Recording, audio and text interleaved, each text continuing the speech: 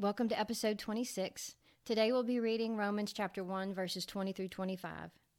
For since the creation of the world, his invisible attributes are clearly seen, being understood by the things that are made, even his eternal power and Godhead, so that they are without excuse. Because although they knew God, they did not glorify him as God, nor were thankful, but became futile in their thoughts, and their foolish hearts were darkened. Professing to be wise, they became fools, and changed the glory of the incorruptible God into an image made like corruptible man, and birds, and four-footed animals, and creeping things. In episode 25, we talked about how God has revealed himself to all men, but we see in our passage today that even though God has provided overwhelming evidence of his existence, still men will reject him. The Amplified Bible says this, that they became futile and godless in their thinking, with vain imaginings, foolish reasoning, and stupid speculations, and their senseless minds were darkened. Those who choose to reject the knowledge of God will go to great lengths to explain him away. Lots of foolish reasoning and stupid speculation. One of the best examples I can think of is evolution.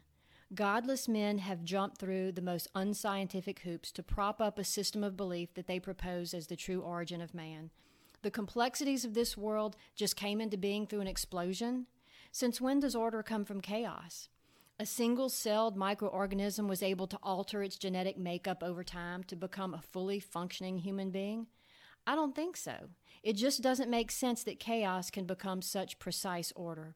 And while there are many scientists whose study of these things has led them to the conclusion of intelligent design, there are others who refuse to even consider this as an option because it means acknowledging God, something they are unwilling to do.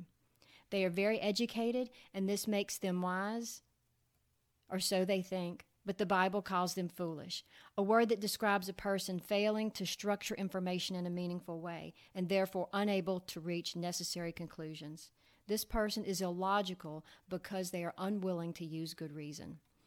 Christianity is not opposed to science, but we must remember that there are unsubstantiated scientific claims that are made by men and women who refuse to even consider the Creator. They are biased, and therefore their unsupported conclusions must be questioned. Our God, as the creator of all things, is the creator of science. Those who through science attempt to explain him away, by that very act prove God's word. Professing to be wise, they become fools. Thank you for listening. I'd love to hear from you, so feel free to leave a comment below. If this has been an encouragement to you, please subscribe and share.